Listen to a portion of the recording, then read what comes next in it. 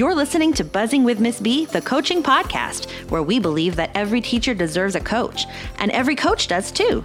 I'm Chrissy Beltran, an instructional coach, resource creator, and coffee enthusiast. And I'm your host. Stay tuned for practical tips and honest coaching talk that will help you coach with confidence.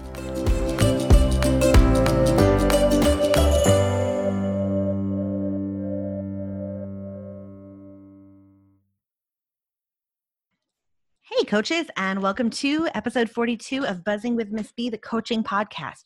Today, we are talking building morale as a coach, and we are especially talking about building morale as a coach when you have teachers who are teaching virtually. So in some cases, our schools have opened up and kids are learning in person and teachers are teaching in person. In some cases, we still have entire campuses that are remote. And in some cases, we have schools that have kind of a blend. Some teachers are teaching in person or they are teaching online or both. They have other teachers who have kids that are in their own classrooms that are learning virtually as well as learning in person, which is a really fun and exciting opportunity to learn a whole lot of new things, I guess, is one way to look at that. But either way, the amount of contact we can have with people is kind of limited. And in many parts of the country, it's probably best to kind of keep your distance. And so we are not having a lot of maybe the events that we would usually have, those fun events that we could put together, like cookie exchanges and things like that, where people could get together and share things and talk and laugh. And that has made building morale a really special challenge this year. It has been especially hard for coaches to support teachers through this difficult time. I know I've spoken to several teachers who said that the second week of school, they spent most of their time just consoling crying teachers because teachers are so overwhelmed with all of these responsibilities and changing expectations and just so many things that have made their jobs almost undoable in some cases. So I think that coaches are used to trying to build morale in teachers. They are used to working towards that goal as a community and kind of trying to support their teachers in terms of mental health and mental wellness. But it's become extra difficult this year because we're not able to do so many of the things that we would do in the past. Giving hugs, for example, might not be the best idea depending on your situation and your location. Dropping off trinkets in the classroom or little gifties or treats might not be something you can do depending on where you are. So I'm going to talk about 6 things that you can do to build morale in this episode because I believe that we really want to support teachers, but sometimes we're just stuck and we don't even know what else to do. So the first thing I want to do is kind of define what morale is. And I actually looked it up. I Googled it. Isn't that the only way we look things up now? I Googled it, and morale, technically the definition is the state of the spirits of a person or a group as exhibited by confidence, cheerfulness, discipline, and willingness to perform assigned tasks. And I think that is a pretty reasonable representation of what morale is. Whenever people are feeling really frustrated or overwhelmed, they are not confident in their work or their abilities. They are not cheerful in doing their work because they just feel like it's futile and frustrating and nothing is working out. And they often do not want to take on more tasks whenever they're feeling terrible about the tasks that they're already working on. And that's understandable. So one of the things that we do as coaches is work against actually creating this negative environment. We work towards building a really positive environment and a realistic environment where people get what they need. And so that's actually my first recommendation for you in terms of these 6 different tips that I have for you today. The first recommendation is to get teachers what they need. People who can do their jobs well and have support are happier than the people who cannot do their jobs well and do not have support. And this might look different depending on your role, but basically, I want you to try to position yourself as a support person that they whatever support person they need, that's what you might need to be for a little while. This could look like being realistic because if teachers are being faced with insurmountable odds and then they tell people that they're struggling or having a hard time with these things and people pretend that everything's okay and they have that toxic positivity. I don't know if you've seen that term online lately. I saw it recently and I loved it because it defined to me exactly what the problem with this fake positivity is. Sometimes we see people who are like, it's going to be fine. Just have faith. Everything's going to be great. And having faith is good. And believing things can get better is good. But brushing people's concerns aside with this toxic positivity is not good because people are having valid concerns. So we want to be realistic and honor the challenges that they're going through. And we can actually serve as kind of a liaison to administration to get them the materials that they might need as well. So one thing you can do is you can send out a little Google form and see what people are struggling with, what are some of their challenges that they're having, and what materials would really make their lives easier. And then you can act as a go-between with your administration and say, you know what would really support this goal that we're working towards of student engagement is if we could invest in this for our teachers. I think that would go a long way towards helping them implement really strong engagement practices in their classroom. So if you can serve as that go-between and get them what they need to do their jobs well, that is a huge step in building morale because teachers who have what they need are more likely to be able to do their jobs. And teachers are often used to not having what they need, so getting what they need is a really great bonus, even though it should be the bare minimum, right? Okay, the second tip that I have for you is to help teachers understand self-care. So sometimes coaches are not always the best at self-care. I know that I myself was not, and I wasn't great at it when I was a teacher either, but I also didn't have anybody trying to help me understand that at my school. And so it was kind of okay to burn yourself out and to work every day, all night, to come in on Saturdays. All those things were kind of expected. And I feel like if I had had someone help me understand a little bit about what I needed as a human being, maybe I would not have gotten quite so fried as quickly as I did. So what you can do as a coach is help teachers understand self-care that will help them be in it for the long haul. So sometimes we feel like we're not doing a good job because we took off 30 minutes earlier than usual, and we feel kind of guilty about that, like we're not being a great teacher. But the thing is, if I took off 30 minutes earlier today and maybe 30 minutes early a week from now, that's maybe an hour, right? That's a lot better than whenever I am so burned out on work that I refuse to do anything extra, or whenever I've pushed myself so far that I end up on bed rest for 2 weeks or whatever the circumstances are. It happens. So we have to give people the space to take a little bit of time for themselves if they need it throughout the school year, so they don't push themselves so far that they end up with the flu and bronchitis and pneumonia all at the same time, and they're not able to get their job done at all. It's better to take a little time here and there than to have to take it all because you're really unwell.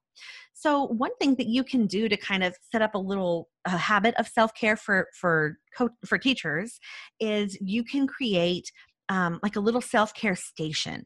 And I used to have this in my coaching space when I was on a campus, and teachers seemed to like it. You can put different stuff in it. It's just a little basket next to a sink usually. I had a sink in my classroom, and I had one as well in an adjacent restroom. And I fixed up the restroom. I put a little shelf in there.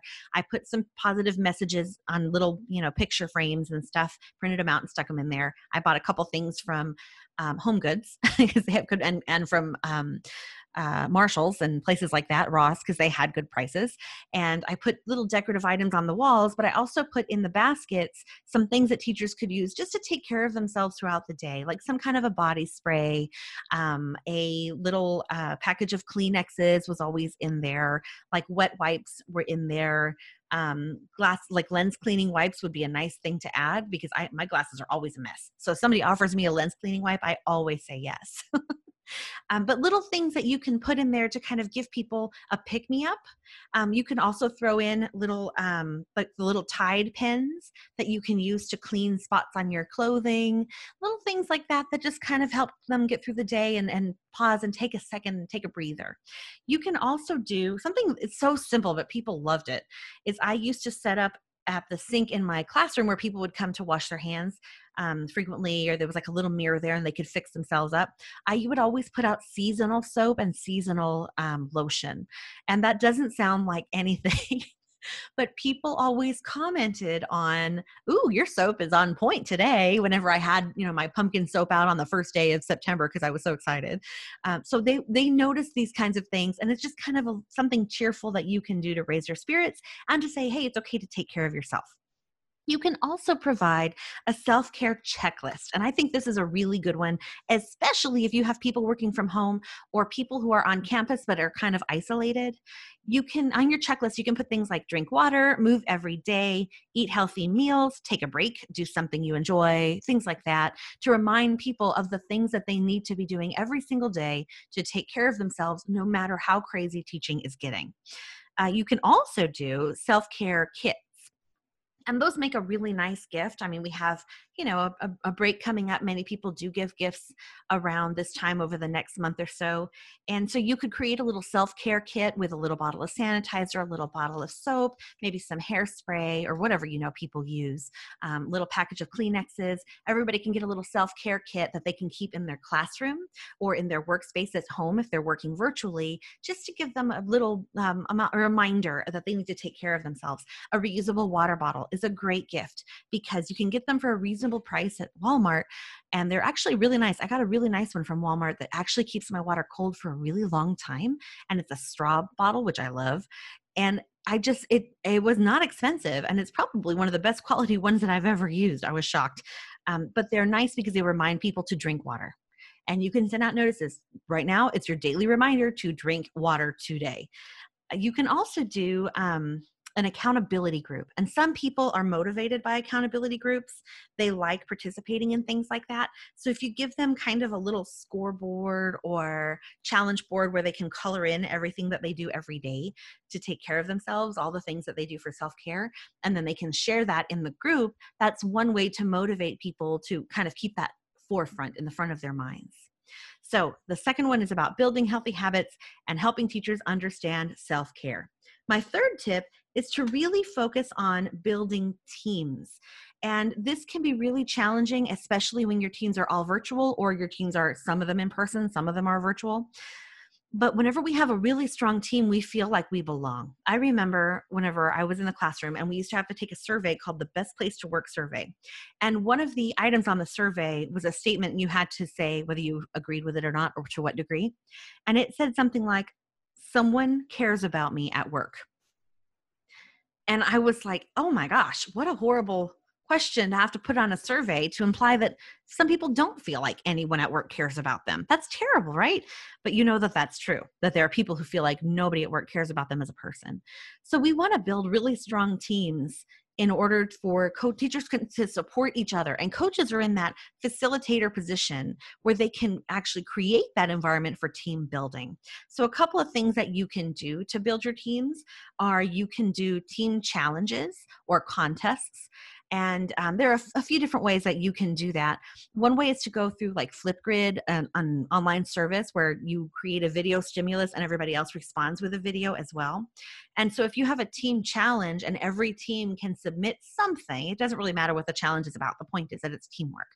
They can all submit some sort of video, and then they have to share videos from each person in the team, and everybody's kind of accountable for contributing. Then that's one way for teams to sort of kind of work together in a fun way. Think about what you might do in person during professional development. You kind of can translate some of those ideas to virtual environments. You can also do online team events. So, for example, I don't know if you've seen Jackbox. Jackbox is a game service, and you can host an online game night using games from Jackbox. Some of them are not maybe work friendly. You'd have to definitely preview those first. You can also just create your own games and do Pictionary and games like Scrabble. I've actually played Scrabble virtually with someone, and it totally worked. We each had our own Scrabble board, and we made it work. And we were just playing over Facebook. And it totally was effective and a great way to play Scrabble. You can also have teams participate in service projects. So, for example, a friend of mine recently sent me a message that there's a virtual walk-a-thon event going on in my community. And so it's starting in a couple of weeks, and it's a 2-week-long event. So the idea is that every day for 2 weeks, you're supposed to do something that is physical fitness, some sort of physically active activity for every day over 2 weeks. And you're supposed to submit a some sort of method of proof, like a photograph of something that shows what you did every single day. You do have to pay for the event because it's actually a fundraiser. So it's a kind of a neat service project that we can all sort of hold each other accountable for. And also you feel like you're doing something worthy because you're helping someone out with this fundraiser. Other service projects that a group of my colleagues and I have participated in is we've sponsored some graduating seniors, and we created some personalized baskets for them full of all different kinds of things that they would be able to use as college freshmen or in their future lives. We have done work for the Humane Society and donated different items there. So every month we try to do a different service project, and that has really brought us closer together. So that's a great way to build your teams, is by having them participate in service projects together. So my fourth tip, I did talk a little bit about this, but I'll go into more depth about it. Virtual game nights are a great way to build teams. And so what you can do is you can invite your faculty to a virtual game night, and there are a couple of different ways to run it. You can have everybody who shows up play the same game, or you can have people choose the game they would like to play and then send them out into different breakout rooms, like on Zoom or in Google Meets. You can use those breakout sessions. So a virtual game night is best when you choose games that are easy to play online. You don't want anything too complicated because then it gets really frustrating.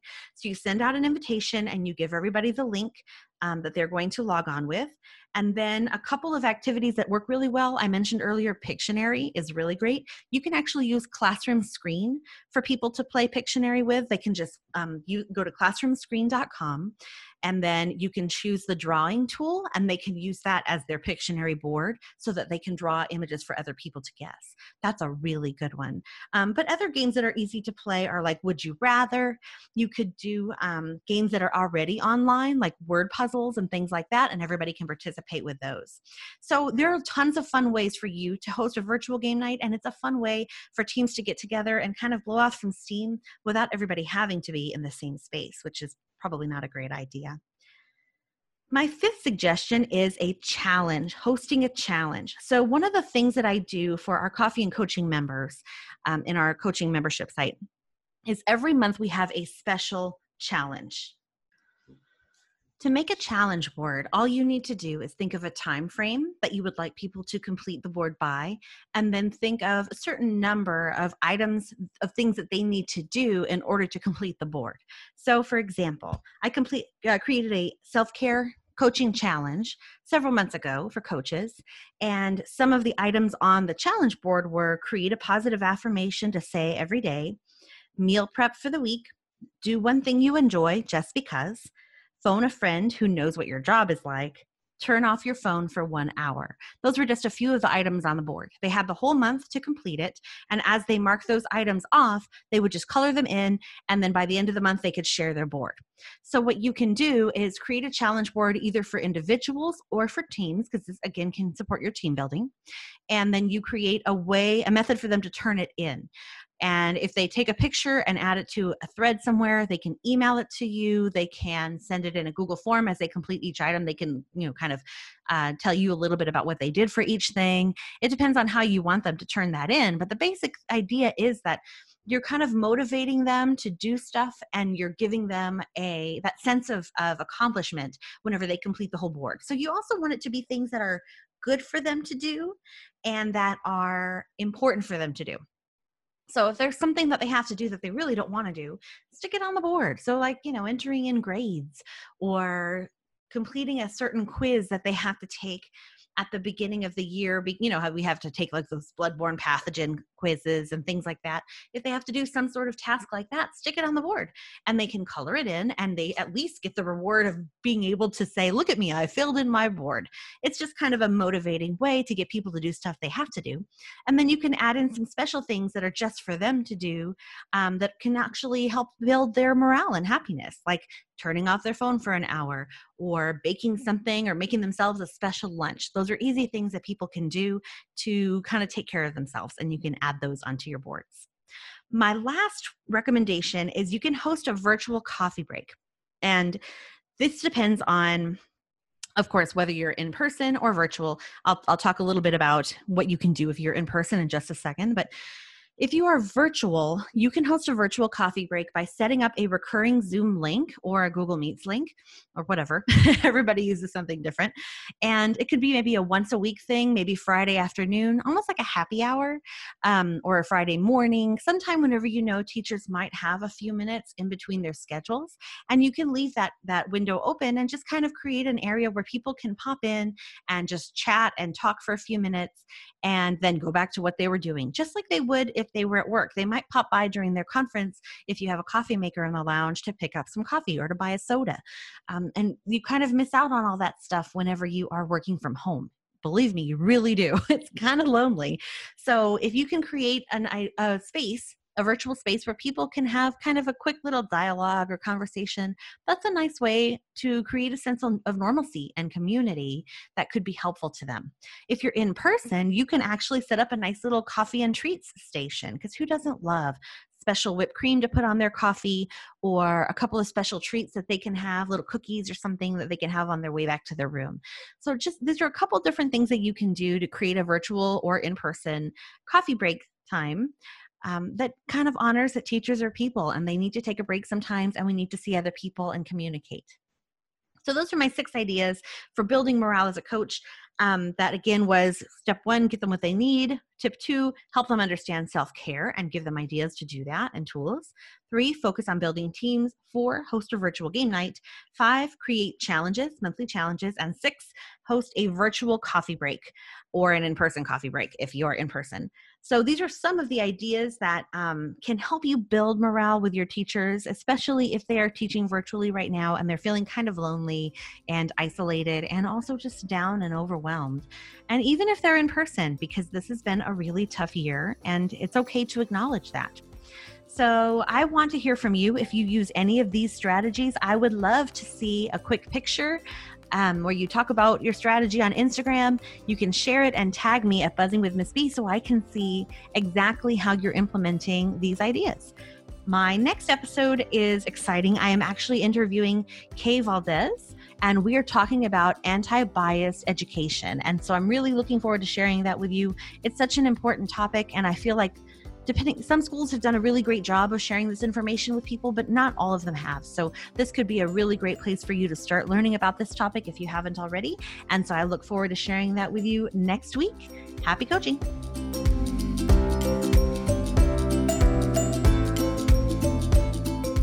Thank you for listening to Buzzing with Miss B, the coaching podcast. Want more coaching ideas? Check me out at buzzingwithmissb.com and on Instagram at buzzingwithmissb. If you love the show, share it with a coach who would love it too, or leave me a review on iTunes. It's free and it helps others find this show. Happy coaching!